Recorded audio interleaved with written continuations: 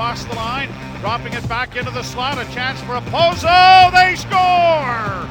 A wide open net as Shalgren seemed to fall and then was never able to get back, and Buffalo has a 4-1 lead on an easy goal from Rasmus Dahlin. Leafs Nation postgame, Brent Gunning, Gord Stellick alongside me. Hey, they're not all going to be perfect, and I guess they're not all going to be wins. The Leafs falling at home tonight. 5-2 is the final against the Sabres. Gordo, well, what are your takeaways from tonight? Hey, we don't play them in the playoffs. Thank goodness. We do not play the Buffalo Sabres in the playoffs. I got like none. I got, it's about good habits, and so I'm being a little bit facetious. So I thought they came back, which was good, made a game of it, got a little bit interesting and exciting. But it's kind of, Jeff Skinner. I really like Jeff Skinner. This is garbage time, though, for him. He's getting all these goals in garbage time. But the Sabre fans there in their jerseys were happy that we're in Toronto. And Timothy Liljegren, I thought it was the kind of game where, he showed a little bit more confidence taking the puck, some little things. So, it's about good habits for the playoffs, which tonight wasn't a game of good habits, but maybe, within, again, that word minutia, something like Timothy Liljegren, you can draw positives from that. Yeah, and something as simple as guy who hasn't been in the lineup, he's kind of drawn this short straw a couple times as of late since bodies have started to come back into the fold there. And yeah, it's a bit of a fluky bounce that he takes advantage of, but he takes advantage of it. And then you look at his game elsewhere. And in a game that just kind of lacked the structure the Leafs have been used to lately, at least on their end, it wasn't because of him. And a lot of times when you're looking at young defensemen, that's where you start. And I know Liljegren's starting to establish himself, but that's still the kind of guy he is. And, this is just a weird one, Gord, because this isn't, there have been games from this team against, lesser lights this year where you go, man, they just didn't show up. They didn't lay an egg, or they just laid an egg, and I don't know that was quite it tonight. I wouldn't go as far as to say they didn't show up or there was no effort, but it was just a very meh game. And I guess that's what it looks like for a team this talented when they don't kind of, show up with that playoff intensity. But that's just what it kind of felt like to me tonight. It was just a night where, Matthews had a couple of looks early. They didn't go in. And then all of a sudden you're trailing the Sabres and, it's their Super Bowl and it's Tuesday night for you. And that's just what the game kind of felt like to me. Yeah, you're right. It wasn't a stinker. It wasn't like the crowd would be all over you booing or whatever. There's funny plays. There's like when Matthews tried to pass to Bunting. And that was weird because Austin Matthews had the perfect Austin Matthews shot to take and has been taking. And that led to a goal coming back the other way that kind of opened up the game again. You're right. Like if you went to the game, you'd be disappointed, but it wasn't like one of those you come out, oh my God, this is the worst game of my life. I wasted a night. I'll never get back. And I find it, talking about the league as a whole, Brent, just problematic that the Eastern Conference has been set for 40 games. Yeah. So, it'd be different if the Buffalo Sabres were competing for a playoff spot and you were home and cooled out with the Leafs, which is fine, but it brings a little bit more bite, a little bit more jam to the game, right? And like Tampa Bay's playing one of the teams tonight that's fighting for a playoff spot, and you're hardly getting any of that. So you're going to get like it's just a decided game. The Leafs are in the playoffs. The Buffalo Sabres aren't. This game wasn't going to change that one iota. No, and that's exactly it. And it is a little frustrating that you don't have, you're jockeying for position, but even that's kind of sort of set in the East. I think it seems like the Leafs are going to kind of finish in that 2 seed. Not that Tampa couldn't catch them, or not that Boston couldn't catch them, quite frankly. But, everything's kind of set there. And then you look at the other division, the Metro in the East there, and Rangers and Hurricanes. They both locked up playoff spots. Pittsburgh, they're going to be there. Washington, they're going to they're going to end up as a wild card team the way it looks. Like, it's just there's not even the, you got to play for home ice there because everything is kind of so set in the East. And yeah, it is frustrating. I just want to go back to Matthews for a second. And, it's funny, he gets a few point blank grade A chances, and Anderson's kind of had his number a bit this year. But Matthews almost feels like a 3-point shooter in basketball now, a good one on your team. Like, we think back to the the Raptors championship run, and there were just a few guys that you think, oh, if he's open, this is going in. And Matthews almost feels like that. And it's just, I wonder what it's like a little bit for the team. They're going, hey, aren't we supposed to have one easy one from him every single night? Like, it's amazing how much you expect from him now, given the run he's been on, that when he has a game where he doesn't score, I'm borderline shocked.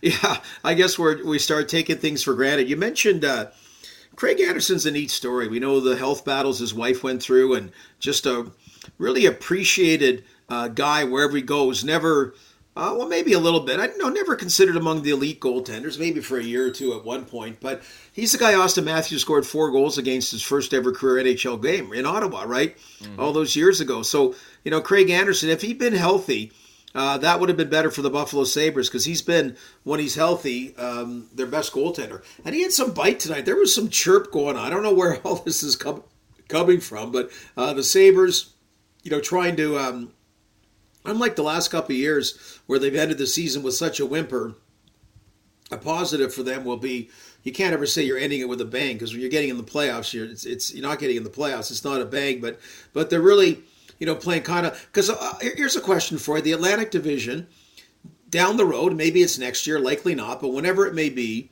who was the first team to make the playoffs between Ottawa, Buffalo, and Detroit, right? Because I always thought Detroit for a while, just because they seem to be going about it the right way, but now I don't know so much, Brent. Yeah, it is weird, right? Because Detroit, they've hit. Like, you would say, oh, it's going a little slowly for them. Well, they have Raymond doing what he's doing. They have Seider looking the way he's looking. But it just feels like they're still a half step behind this Sabres team. And, the weirdest part about it is, and I don't want to make this about Jack Eichel, but if I would have told you the secret to the Sabres' success was just trading away Jack Eichel and moving on, and yeah, they got talented players back in that trade, but it just felt like, so often we say, oh, the player needs a fresh start, the player needs a fresh start. Both of them did. The franchise clearly needed to just kind of take a deep breath. It was almost like, look, Sabres been around for a long time. Gilbert Perreault, there have been great, LaFontaine. There have been great moments, but it almost felt like Eichel was like their high school sweetheart. And it's like, they need to move away. They can't be in the same division. They can't be near one another. And now they just kind of had that healthy, well, it wasn't healthy. It was treacherous at times, but they had that split. They've made the clean break. And, it just feels like now they can kind of move on with their life, for lack of a better term. And Eichel's going to be a great player, and Eichel's going to have a great career. But it feels to me like just removing him was so much of the secret for the Sabres. And I don't look at that as like, oh, Eichel's a cancer in the room or anything, but that situation has clearly become completely untenable, and it's amazing how much this has helped them. Yeah, that was a tough Rick Jeanneret impersonation of the LaFontaine call, but good. Thanks for trying. They 2 parts. One is they got some assets back from Vegas in that particular trade. The trade that was horrible, of course, is the Ryan O'Reilly trade, and that's water under the bridge, and it's especially water now under the bridge with Tage Thompson. One of the guys they got back scoring over 30 goals. So that's nice, albeit later, on the later side, getting some dividends. And the other thing that I love, it's both Montreal and Buffalo, and now hopefully moving forward, coming out of COVID world. Understanding COVID's still a reality, but hopefully the borders remaining open like it is. I love going to Buffalo for games. Like Leaf fans going to Buffalo, like that's just awesome. You can get, great tickets at different kinds of pricing, and they make that building rock. And you'll see more of it. Again, Buffalo fans like you saw coming up here, but nothing like games, Toronto fans taking over the Buffalo arena. Yeah, no, nothing like it. It's a great rivalry when the teams are going. It hasn't, it's been so long since they've both been kind of, good to great teams in this league. And, Leafs are there now. The Sabres are definitely pushing. We talk about Craig Anderson there, and, I'm obviously a player has to be a part of this. You don't want to force anybody to be a part of a situation. And, as you mentioned, the border always makes these things tricky. We talk about the Leafs needing some goaltending depth, and this isn't about Källgren. I thought he was fine tonight, but man, Craig Anderson, you'd do a lot worse to have a guy poking around in your system like that. Like, he's been a revelation for the Sabres, and the Leafs were looking around, sniffing at goalies at the deadline. You would have loved to have been able to give the Sabres an asset to get this guy in the fold. Yeah, and last year they did it to get David Riddick. I thought they might, and Craig Anderson to me is an upgrade on Riddick, but just for a depth goaltender because we've seen now that Western Conference playoff race, a couple of firm announcements. I mean, Mark Stone coming back from Vegas is huge, and Drew Doughty, you've been out for a while and then confirmed he's out for the rest of the season, had wrist surgery for LA, and those are two teams vying for a playoff spot.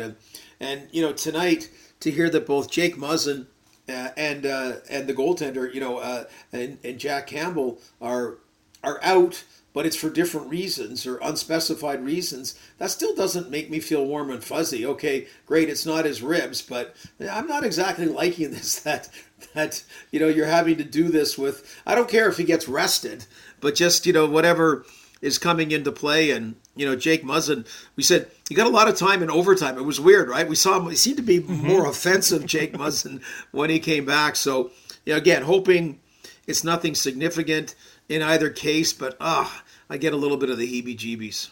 Yeah, you for sure do. And again, Källgren has been kind of up and down. It's almost like exactly what you would expect if I would have told you the Leafs' third to fourth goaltender was going to be playing meaningful games down the stretch for them. You'd expect a guy to, maybe show some flashes that he can really handle this, maybe show some flashes that he really can't, and be kind of middling in between. And that's what I've made of Källgren there. You mentioned the injury news to Campbell. It does feel like the kind of three biggest pieces of Leafs news on the go right now, and we're doing the post-game show here, but let's be honest, not a ton to talk about from the 5-2 losses. The injury to Campbell, or the banged up nature that he's at right now. Muzzin, the same thing, and then of course all signs point to Matthew Knies not coming out now, or coming out of college this year. He's going to stay, going to go back to school, be a Golden Gopher, try to win the title. That's what it looks like anyways.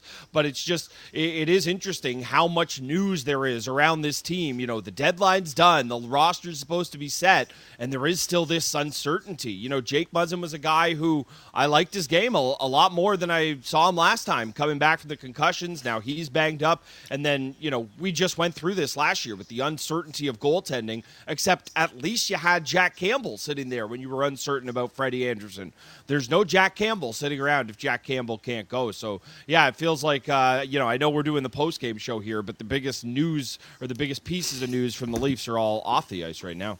So I guess, and I mentioned there's, again, tongue-in-cheek positives are you will not play the Buffalo Sabres this year in the playoffs as the Leafs continue. The upside is that they've played especially well against teams you will face in the playoffs, and the downside is for some reason the last while they've played down to the other teams. How about Winnipeg? How about the game being canceled tomorrow? What is this with as big a storm in decades? We're talking the middle of April, 50 to 80 centimeters of snow expected in the Manitoba area, which of course includes Winnipeg.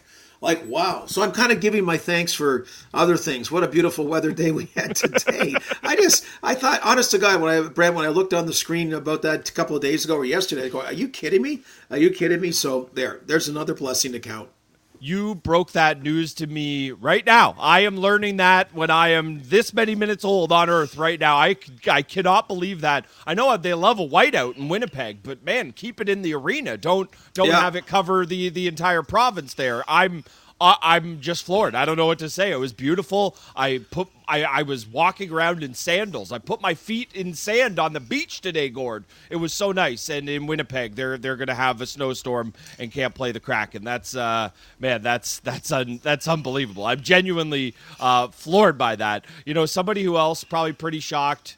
Sheldon Keefe looking at a game like this. It's about ups and downs and kind of finding your rhythm. And, we know he's been very hesitant to be outwardly critical to the media, but what do you think his message is to the team following games like this? You mentioned how the Leafs have played kind of down to their competition at times, and the good news is they played up to it. But for a coach, I think you need to really kind of find that fine line between hammering home good habits and realizing that, you don't want your team to take their foot off the gas by any means, but you can't go 100 miles an hour for 4 months straight. So I think I'm curious about the kind of tact Keefe takes with the team following this one.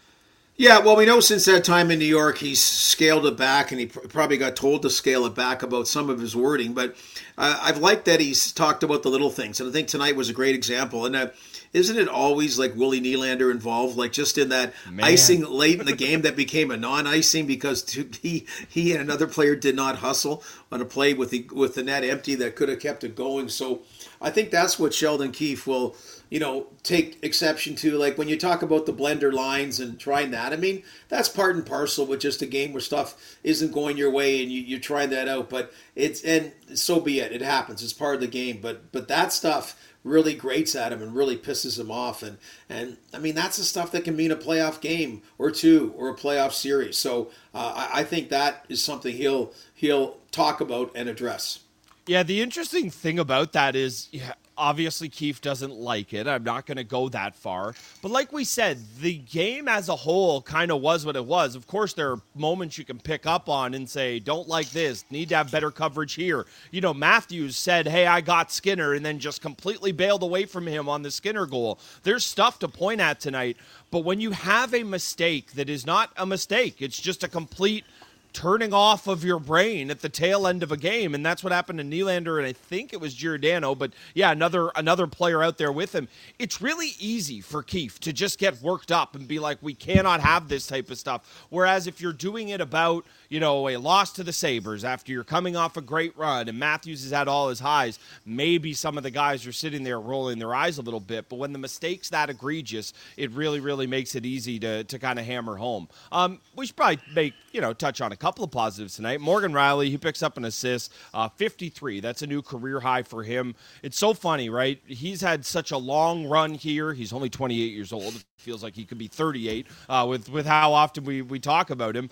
But it's, a career high for him, and it looked like it wasn't really happening offensively for him. Then he signs that contract extension early in the season and kind of feels like he's been not a new player because we've seen this before, but the best version of himself since. And again, I know it's a guy you're really high on, and a career high in assists for him. Yeah, absolutely. Double digits in goals up there in the scoring leaders for defensemen. I never kind of understood why he seemed to, for a couple of years, lack that. Like when Tyson Barrie came over, he was going to assume that role. It didn't fit for him, and then it really wasn't fitting great for Morgan Rielly that year as well. So great to see him back at it. And TJ, he's still my stud D. I mean, TJ Brody's up there, Giordano's up there now. I mean, they've done a great job adding depth to the D-core. But, to me, he's the one guy that can be a difference maker. And I like Brent more and more. And he did one of them tonight, too, that he had a great chance by the side of the net. Like he's sort of creeping in quietly as the smiling, quiet assassin, fourth player in, being left alone and getting some goals from getting the puck when he's wide open the side of the net. Yeah, and it's no accident that he finds himself down there when he has a partner that's a little more responsible. You think of a guy like Lyubushkin who he's playing with, and who was the guy he was stapled next to for so much of his early career. Ron Hainsey and Bab's favorite, Honey. Matt Hunwick, of course, the kind of responsible, stalwart guys, and it allowed Mo to roam and be Mo. One other thing I wanted to touch on before we finish up tonight. We talked a lot about the Sabres. We didn't talk about the guy making his NHL debut, Owen Power.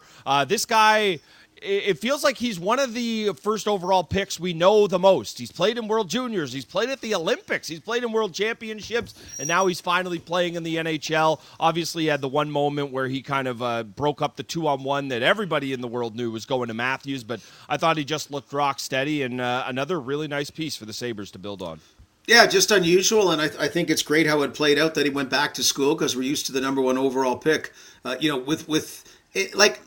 Let's use Jack Hughes as an example. He's finally coming into his own, but way too much hype. Way too much hype. Like Austin Matthews, Connor McDavid were super ready as number one overall picks. Most others, Nico Hischier, same thing. Alexis Lafreniere, I mean, all could use another year somewhere. And I thought that was great. Owen Power did that, particularly learning to play defense, a tougher position to learn to play. So with him and Dahlin on that defense core, two solid young D, that's pretty intriguing. It's a real nice look moving forward, and I know probably Buffalo News will gush about him a little bit more than deserved, but you're right. He looks steady. He's you got a stud defenseman for many years, and You see nowadays the Cale Makars of the world and others like that, like Adam Fox. Guys are so well taught nowadays. They're so well coached. They're so ready coming in the NHL. So who knows if he's got that kind of ability? Very quickly, all of a sudden, he could be in that Norris Trophy race, like say Adam Fox and Cale Makar have become.